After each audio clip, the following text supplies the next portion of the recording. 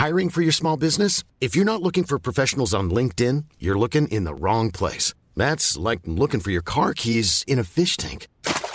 LinkedIn helps you hire professionals you can't find anywhere else, even those who aren't actively searching for a new job but might be open to the perfect role. In a given month, over 70% of LinkedIn users don't even visit other leading job sites. So start looking in the right place. With LinkedIn, you can hire professionals like a professional. Post your free job on linkedin.com/people today.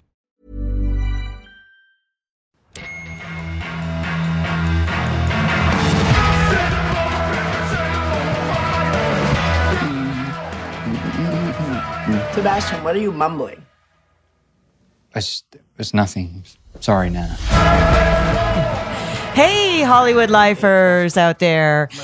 This is our weekly podcast, and we have got some very special guests here today. We're so excited to welcome Asa Butterfield and Maud Apatow, stars of this fabulous new film that I saw this weekend, The House of Tomorrow. Welcome, guys. Thank you. Yes, we've got quite a large audience here for you today. The fans are here. And that, of course, is Gino, our producer. What's going on? Hello. So welcome to New York, guys. This is a really, really interesting movie, and it's opening on April 27th. And there I am. Okay. And it's about three teenagers, really, are the heart of the film. And Asa, you play, now this is a really interesting name. I didn't even know people had these names today. Sebastian Prendergast. You got it right. Yeah. Very serious name. And you're actually playing a very serious young man, a teenager who seems a lot older than his years, and it seems very socially awkward. And you've been living in isolation with your grandmother, who is a disciple of the famous architect Buckminster Fuller. That's right. A lot of great names in this movie. Yeah, that's right. Yeah, Prendergast goes with Buckminster. Yeah.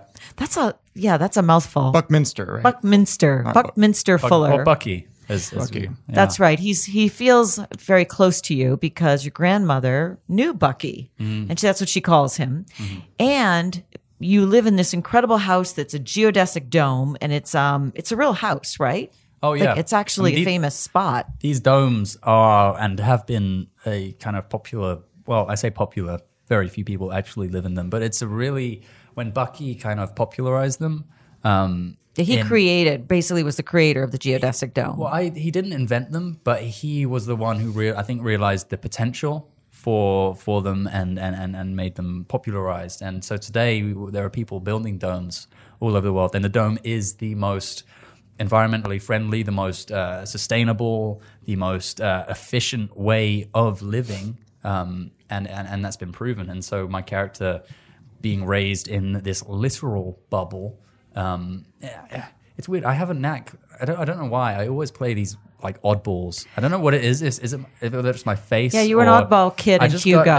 Yeah, I got a few of them up my sleeve. But no, Sebastian has lived a very sheltered life. He's 16 years old, and his parents died, so he's been raised by his nana, and her kind of philosophy taken from Bucky's ideas and Bucky's ideals, and he lives in this kind of naive world of blending vegetables and cleaning windows and being like a part of the world, being a part of the planet, and eating walnut cheese. And eating walnut cheese. He's never had processed cheese until the movie. Yeah. Or until we meet him.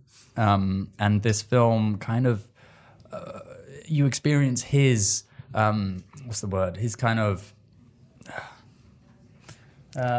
what's the word? His awakening to the outside world. His awakening, thank you, to the outside world. And all those experiences through primarily punk music. Well, and it's through meeting Maud's character, Meredith, okay? Meredith Whitmore?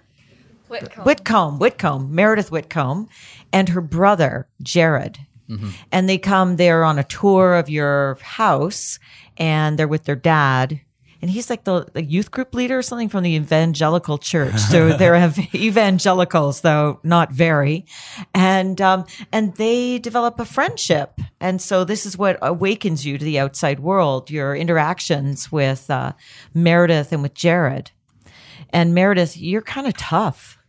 Yeah. Yeah, your character. Tough Like cookie. you're the sister of Jared, and Jared is played by Alex Wolff, and it turns out he's just had a heart transplant a few months ago. Right. But you're not giving him like any sympathy for this. You're the tough sister.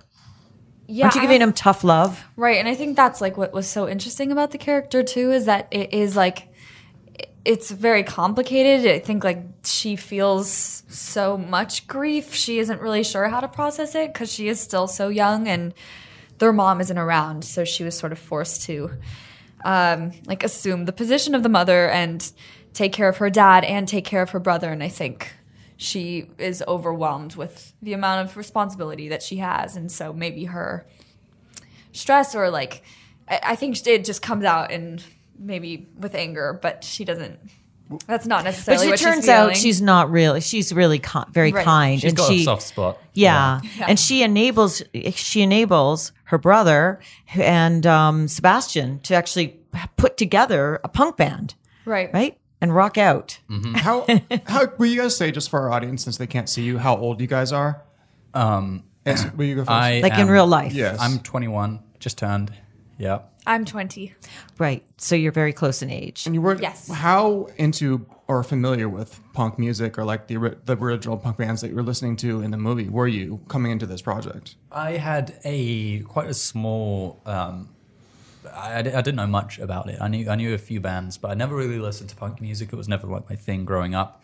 Thankfully, Alex, who plays Jared in the movie, is a punk kind of fanatic. Oh, really? Yes. He Already introduced was. both of us, in fact, to a whole world of punk music. The Replacements, Minor Threat, The Clash, and we would literally, that's all we'd listen to on the shoot. On the drive in to set, we would just be listening to punk music. Hair, makeup. It Hair, was makeup, like, punk Well, it music. gets you into the mood. Yeah.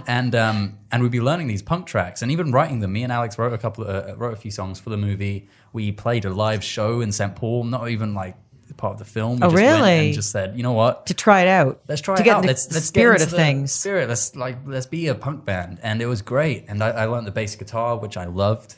So you never played guitar before this? No, I used to play a bit as a kid, and I love music, and I play a bit of piano. But bass has always been something I've wanted to kind of. I think bass players are like the coolest musicians. So I was pretty chuffed to be able to take upon that responsibility in that role. and you picked it up so quickly. Yeah, we sounded crazy. I mean, punk music is all about kind of not really giving a crap, Right. but when you have that kind of that energy and that passion, we did sound good. I mean, You did. And you cool. got really, really energetic. And what's great about this movie is that all the music you hear in it is recorded live. We didn't do any recording afterwards. It's all And the audio. songs were original. The songs are original. Chronic we recorded it on Masturbator. set. Chronic Masturbator. That was their big hit, Chronic It's gonna be a Masturbator. smash. Yeah. So relatable. Well, I'm sure it is to a lot of young people. Well, maybe not just young people. But it's interesting because, of course, you come from the birthplace of punk, because the London. Sex Pistols were the were kind of original punk band. And the Clash, that was Yeah. like it's massive part of coming from London. And I didn't really, I guess, appreciate that until I met with Alex, and he was like punk. Like we apparently, I don't really know, the British kind of made punk into what it is today. No, they did. Absolutely. which is cool. Except that, do you have a favorite punk band now? Both of you? Probably the Clash. The Clash? What about you, Maud? I think I didn't know the Replacements before, but like, yeah. Yeah, they're Replacements great. are great. Replacements. Clash was more like poppy. They had more like big melodies, more recognizable as a pop band, I think. But didn't you guys find that like punk music is like the opposite of what's popular today? Like it's almost like we're having a revival of the '90s where every song is like bigger and more glitzy and more produced than the last. It's true. It's very poppy It's there. all- It's kind of like the new version of Duran Duran. It's all auto-tuned, whereas like the punk movement was all about like going into your garage and recording something really gritty and simple. Absolutely. Yeah, and I agree with you. I mean, I don't really listen to music that's kind of necessarily on the charts. So there's, as you said, the big kind of produced auto-tune, kind of loads of like money, and they all kind of sound the same. And punk music has a kind of realism to it. If they mess up, you hear them mess up, and it just adds to that kind Yeah. of that feeling and the anger which is in the music. And Like a lot of those bands are just 3 people, whereas like all songs today, if you look at the track and like the project file, it's like 200 layers of sound. It's just like a wall of sound coming at you. Whereas like if you're on bass and your bass goes out, well, there's only 2 people playing music now, right? yeah. So you guys have to check out the Ramones. They're our New York City like original pop. course. Punk band. They're I've good. heard of the Ramones. Yeah. You'd like their music. So the thing is that this is like the culmination. It's really exciting when you guys play. But do you think? I also did some research actually on heart transplants after I saw that, and I can really understand the character, this Alex's character, Jared, why he's so determined to play and to live his life because. There's like only about 50% of heart transplant patients live 10 years. Like it's not a guarantee that when you get a heart transplant that you're Right. done for the rest of your life. Like you're good to go. So I understood more the character's anxiety He's and on I a- guess he's on your a- grief. Yeah, he's on a fuse, and he kind of deflects that with his kind of his macho-ness and he laughs about it, and that's his way of deflecting it all. How are you guys distributing this movie? Are you guys at all worried about that end of the process now that it's been so upended by Netflix and like especially with indie films, a lot of them like go straight to Netflix instead of getting a release in theaters and stuff like that? Were you guys involved at all or concerned about how your movie is going to be viewed? Well, I think we shot this movie almost 2 years ago. Wow. So which is crazy. So we've been waiting for it. What to come. happened? What's gone on for 2 years? I don't know if things we take like a long time. really. Yeah, things take a long time, and I don't know if we've been involved in that process at all. But I think we do have a theatrical release, and we're like super excited about that. Do you guys prefer that? Like as like such young people, do you care if there's a theatrical release, or is it sort of like they say like a lot of people, and I find that with myself, I'm kind of like more and more platform agnostic. It's like my iPhone or the theater, it's like all the same. Not really, but I think I'm a strong believer that films should be watched in a cinema. I think that's when you're making a movie, you're watching it. It's made to be watched on a big screen and an immersive experience. Yeah. Netflix has, I mean, it's done wonders in a lot of ways for the accessibility of movies, as well as the ease of distributing movies around the world to millions of people. And I think it's great, but it has also, it's definitely meant that the cinema experience has kind of lost what it used And it's to be. such a special experience, I think, of when you're in a film and you're sort of feeling the energy of the crowd there too while you're watching. Like it's like you're having a shared experience. Now, both of you you've really grown up in the film business. I mean, Asik, as you started so young performing, like how did you ever get started and get a big movie when you were 9 years old? Was that your first movie? You starred in Hugo. No, I did Hugo when I was 12 or 13. You look so young. I know, but I mean, you look like about 6 in that movie. I've got a young face. I still do, which I know in 10 years' time I'll be thankful for it. But Yeah, definitely. yeah, no, the first kind of big role I did was the boy in the striped pajamas when I was 10. I guess I looked about 5 then. isn't that a little better though as a child actor, like looking younger than you are? So you're like cognitively more developed and you can be a little better of an Yeah. actor, but you look the part of a young kid. Yeah, no, I think that's definitely a part of it. But I think when you're that young, acting isn't something you think about. You don't. I mean, I can't really remember. It was so long ago, but I don't really remember thinking of a process or kind of trying to break down the character. You just, when you're that age, you just kind of go Be with it it, and and do you just it. like it's like make believe when you're a kid. You're just having fun, and you kind of when you're on set, it's like oh, all these like adults kind of things are going on. But Were you a fan of Scorsese at the time? Like he's probably my favorite filmmaker, but you're so young, and when you met him, you were so young. He was 12. I hadn't You seen, hadn't seen Goodfellas, I imagine. I don't think so. Have you seen it now though? I've seen. Oh, I love Goodfellas. Okay. The first Scorsese film I watched, which was leading after I got the role, and I realized, oh, this is a big deal. I should probably watch some of this. Yeah. King of Comedy, which is one of his only movies that isn't like an 18. Yes. Or what do you guys call it here? Yeah. Something like I that. love that movie. NC-17. Yeah. So, I mean, Marty is amazing. I think when I was that age, I didn't really, I guess, appreciate it for what it was, because I was still so young. I didn't necessarily understand. Ryan Reynolds here from Mint Mobile. With the price of just about everything going up during inflation, we thought we'd bring our prices down. So to help us, we brought in a reverse auctioneer, which is apparently a thing. Mint Mobile Unlimited Premium Wireless. How to get 30, 30, bit to get 30, bit to get 20, 20, 20, bit to get 20, 20, bit to get 15, 15, 15, 15, just $15 a month? Sold! Give it a try at mintmobile.com/switch. $45 up front for 3 months plus taxes and fees. Promo rate for new customers for limited time. Unlimited more than 40 gigabytes per month. Slows full terms at mintmobile.com. The full extent of what was going on. I mean, it was an amazing set, and working with him was an honor, and he taught me so much specifically about movies and the history of film and his inspirations. So it sounds like he had a lot of patience for kids. Yeah, I think he did. I mean, it was a 9-month shoot, so you have to. Does he talk as fast just on set and in real life as he does like in interviews and stuff? He is a mile a minute, that man. He is. He can talk, when he's especially about movies. He could be an auctioneer. That's the speed. Yeah, we would have long talks about films, and he'd often give me a movie to watch over the weekend, and then he would talk to me about it. I say we have a conversation. He would do a vast majority of the talking, and I'd just be kind of listening. And Did you have that same experience, Maud, on Knocked Up, being so young and not quite knowing like what was what? Oh yeah, I don't. I mean, I think it was different because I was working with my parents, so it felt even more just like, I mean, everything felt so like comfortable. It just sort of felt, I don't know. I can't even remember. I was very young. I was 7. So it was just like for you, it's just kind of a fun thing to do with your parents and your younger sister, because she was in there too, right? Mm-hmm. I always wonder like about like when you think about Blue Ivy, like when did Blue Ivy like find out that her mom was Beyonce? Not just mom Beyonce, but like Beyonce that we all know, right? Well, she may not yet. She's only like 3 or 4. But I feel like she knows now. If you saw her hushing her mom at the award show, like she seems to get it now. But did you have a moment where you're like, oh, my dad is, oh my God, he's like... People know him. Not just know him, but he's considered like one of the, I don't know, the best comedic filmmakers ever, or at least of his generation as well?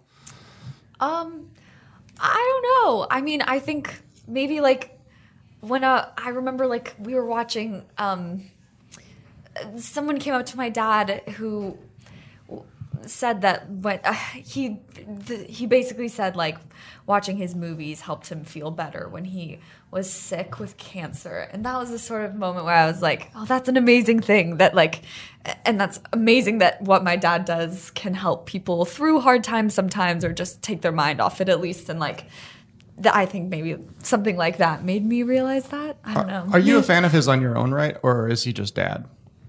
Oh yeah, for sure. I Freaks and Geeks is like my favorite show ever. Really? Okay. I think it's amazing. Yeah, me too.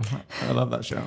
And how did you feel like, because you've worked with your father since, so what is it like, kind of being like defining when you're working for him and he's the director, and then when he's just dad?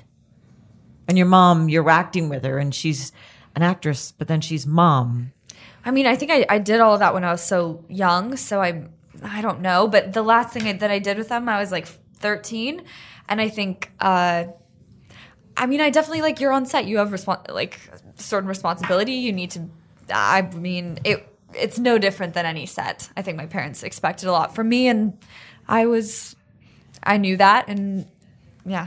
So you were down for that. Oh, 100%. And like, just because my parents are there, that makes it even like less okay to mess around because they're yeah.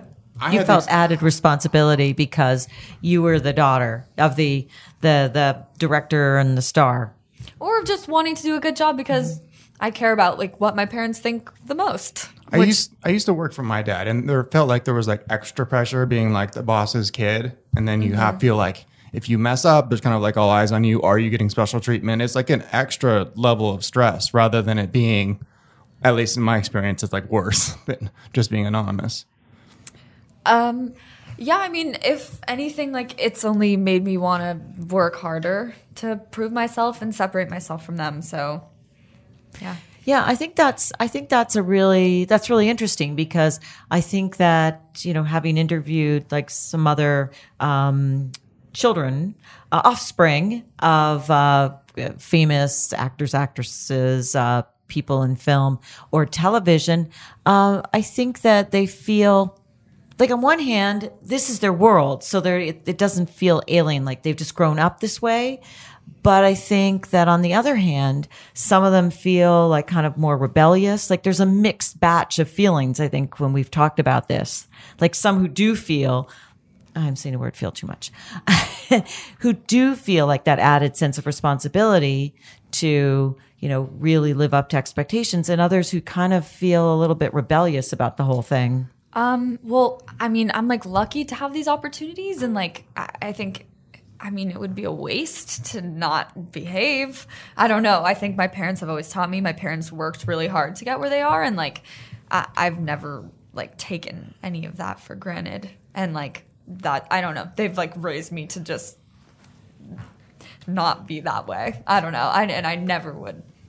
One of my favorite stories about your dad, Judd, is like when he was coming up in the comedy scene, and he was like when he was like doing stand up and stuff, or writing with other writers, like as a really young man, sort of breaking into Hollywood. It's like they would all do their sets and do their work, and then afterwards, like the other comedians would all go out all night, and Judd would go back to his apartment and write all night. And his takeaway from that was just like, I got where I am by sitting down at a typewriter over and over and over and over and over again, and working really, really hard. Like my movies are funny because I rewrote them 10,000 times. Like, and that seems to be like his central ethos, is like, it's labor, it's sweat, it's hard work. It's not an accident. And just from watching my parents, I've seen my whole life how hard they work. And like, that's what I've always like wanted to be, because I know how hard it is, and like the hard work pays off. Yeah, it really does. Yeah, I don't think that people who are on the outside of very glamorous professions understand that, that's just as much hard work as any other profession. We actually had Gene Simmons from KISS on the podcast a couple of weeks ago, and he told us that he never knew how to write music. He never learned had any musical background, but he just decided, I need to write music because I want to be a rock star. And he literally would sit at his desk from 9 o'clock in the morning and just force himself to come up with music. It was just hard work. Yeah. I feel like we're so inundated now with people who got famous on accident. Like they tripped over something and it went on YouTube and went viral, and like, now I'm a celebrity and I have sponsored Instagram posts, and like, so people see that as the example of like how you get a career. And it's not, if you want to actually be in showbiz, like with some longevity, you have to like sit down and work at it, right? I'm sure. Do you find that just in learning how to be an actor, like you have to really study and practice? And yeah, of course. Let me ask you guys, The House of Tomorrow, I think is really directed at a younger audience, don't you think? Like it's at a young people's audience, teenagers, people in their 20s. I'd say so. Yeah, it's a coming of age movie, but I think it's relatable to young people, but also parents, because it is one of the sort of, I guess, the themes. I don't really like the word theme, but it's movies about children and their guardians, and guardians who may be overprotective and not letting them experience things and making the mistakes that they should make at a young age. So I think it although it's about these kids, it's got quite a wide scope for people and an audience. Yeah, and complicated family relationships. Yeah. And complicated characters too, that I think like, just qualities that like most people possess. They see themselves in the characters in the movie. Well, yeah. Because you're all struggling in some way and trying to find yourselves. But why do you think there's so few movies made today that are really directed at young people? When I was growing up, like I grew up in the John Hughes era, where there were filmmakers who were just making movies about the teenage experience, and they could be funny. Sometimes they weren't funny. Mean Girls came out when I was pretty young. And there just doesn't seem to be too many movies that are directed at young people anymore. Do you think so? I feel like, or just like Lady Bird or like Edge of 17 too. Like, I think there are, maybe I'm wrong, but I feel like seeing, like, I loved Lady Bird and like seeing that, and as a teenager, and like I feel like it's so exciting to see movies that are like so accurate to what teenagers are actually like. And so I think that movie, or this movie, House of Tomorrow, is a very good like example of that. And it's exciting as like a young person to read a script that is like so fresh and actually sounds like what teenagers sound like, and like complicated teenagers, not just like, I don't know, rude teenagers who are moody that like people dismiss all the time. I don't know. What do you think, Asa? Yeah, well, I don't know. I think I agree. I feel like there are a lot of movies out there which I think that the young people are very complex, and everyone was a young person. Everyone was We young. all were young at one We were all time. young at one point, so we all can kind of relate and kind of enjoy those stories. So I think, I don't know, I would say that there are a lot of movies made for people my age, my generation, because there will always be teenagers who are confused or don't really know what to do or where to go, and these movies are a way for them to kind of relate to other people in a similar situation. Do you have a favorite? Like Maud really liked Lady Bird. My favorite, like young adult, young, aside from The coming- House of Tomorrow. Aside from, I don't know. I don't know. I'd have to think. Yeah.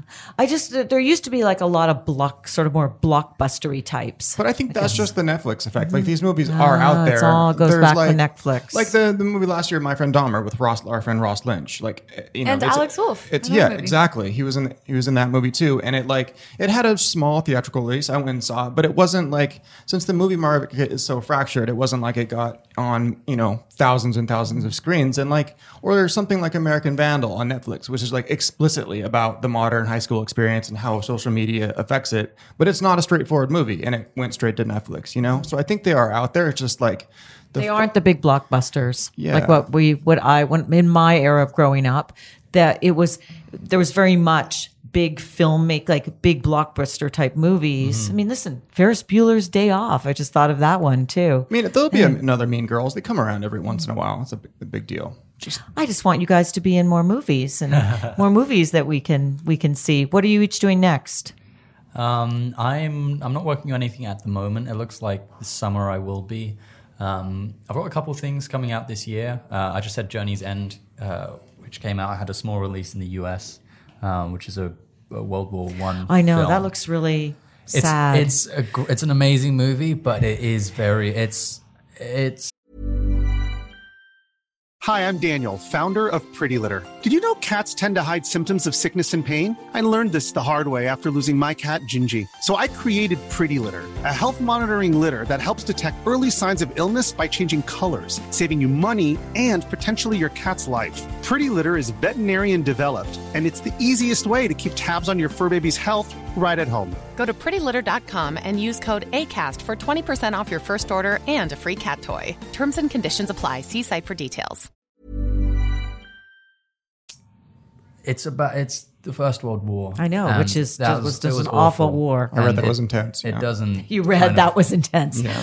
It was really bad. It doesn't hold back in that regard. You really Yeah. feel the terror of it. But I think it's definitely a worthwhile film to see, just to kind of remember or to kind of experience a fraction of what it might have been like. And I've got something coming out at the end of the year, hopefully, called Slaughterhouse Rules, and it's a British comedy with Simon Pegg and Nick Frost. They're producing it, and they're in it, and it's that kind of dark comedy horror, Shaun of the Dead-ish. Oh, vibe, really? which is, Shaun of the Dead. It's going to be a lot of fun. I like that movie. Actually, it's a great movie. Do you guys like the schedule of working on films where it's like work really hard around the clock, early and late, but then you have a bunch of time off? That's to yourself. I like it because it means when I'm working, I can really focus on that and kind of immerse yourself in it and with the people you're with. And then, as you said, you have a lot of the time. You have a lot of time off, and you can kind of do whatever you want. Yeah. Whether that's learn something, or just like like put your feet up at home and play video games all day.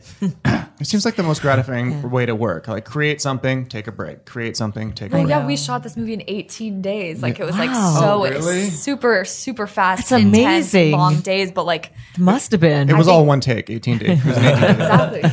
No, but I think because we were doing it so quickly and like we were so in it, we were in rural Minnesota, like in the woods together. You like, definitely wanted to get it done before the winter set in. Oh yes. It was so hot when we were there, but yeah, I don't know. Like being all in is like the best feeling ever. You could just focus. 18 days. I can't get over that. A lot happens in this movie. Yeah. So, Maud, what are you doing next? I'm in college right now, so I'm at school, and then Oh, that's I did great. A movie that was at Sundance. Are you a sophomore? I'm a sophomore. Yeah. Called Assassination Nation that should be coming out later this year, and then I don't know. We'll see. Do you have a major in college? Oh, theater. Okay.